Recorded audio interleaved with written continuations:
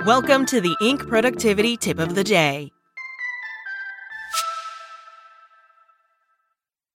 Want to learn how you can make smarter decisions with your money? Well, I've got the podcast for you.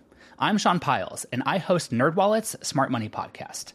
Our show features our team of nerds, personal finance experts in credit cards, banking, investing, and more. And they'll help you make the most of your money while cutting through the clutter and misinformation in today's world of personal finance.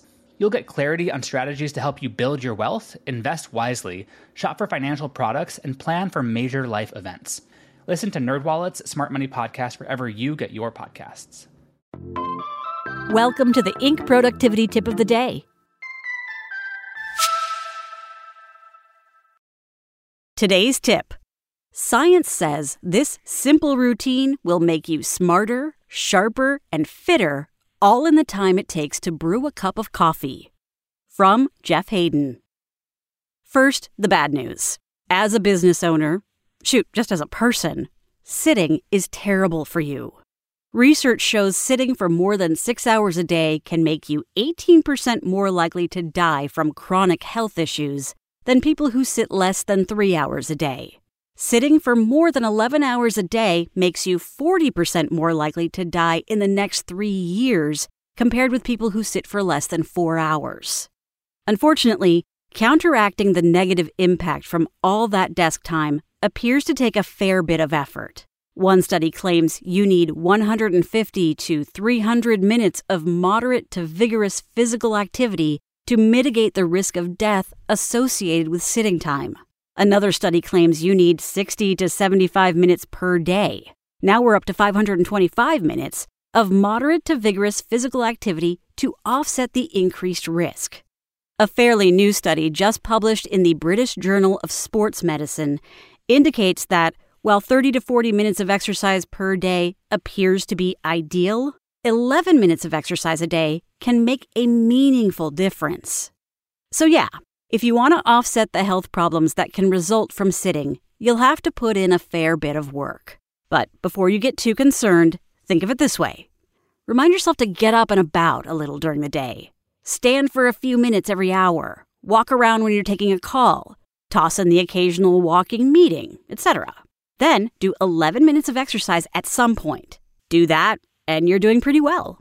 More bad news? As Inc. colleague Jessica Stillman writes, sitting can also make you dumber. Fortunately, dealing with that problem is a lot easier and faster.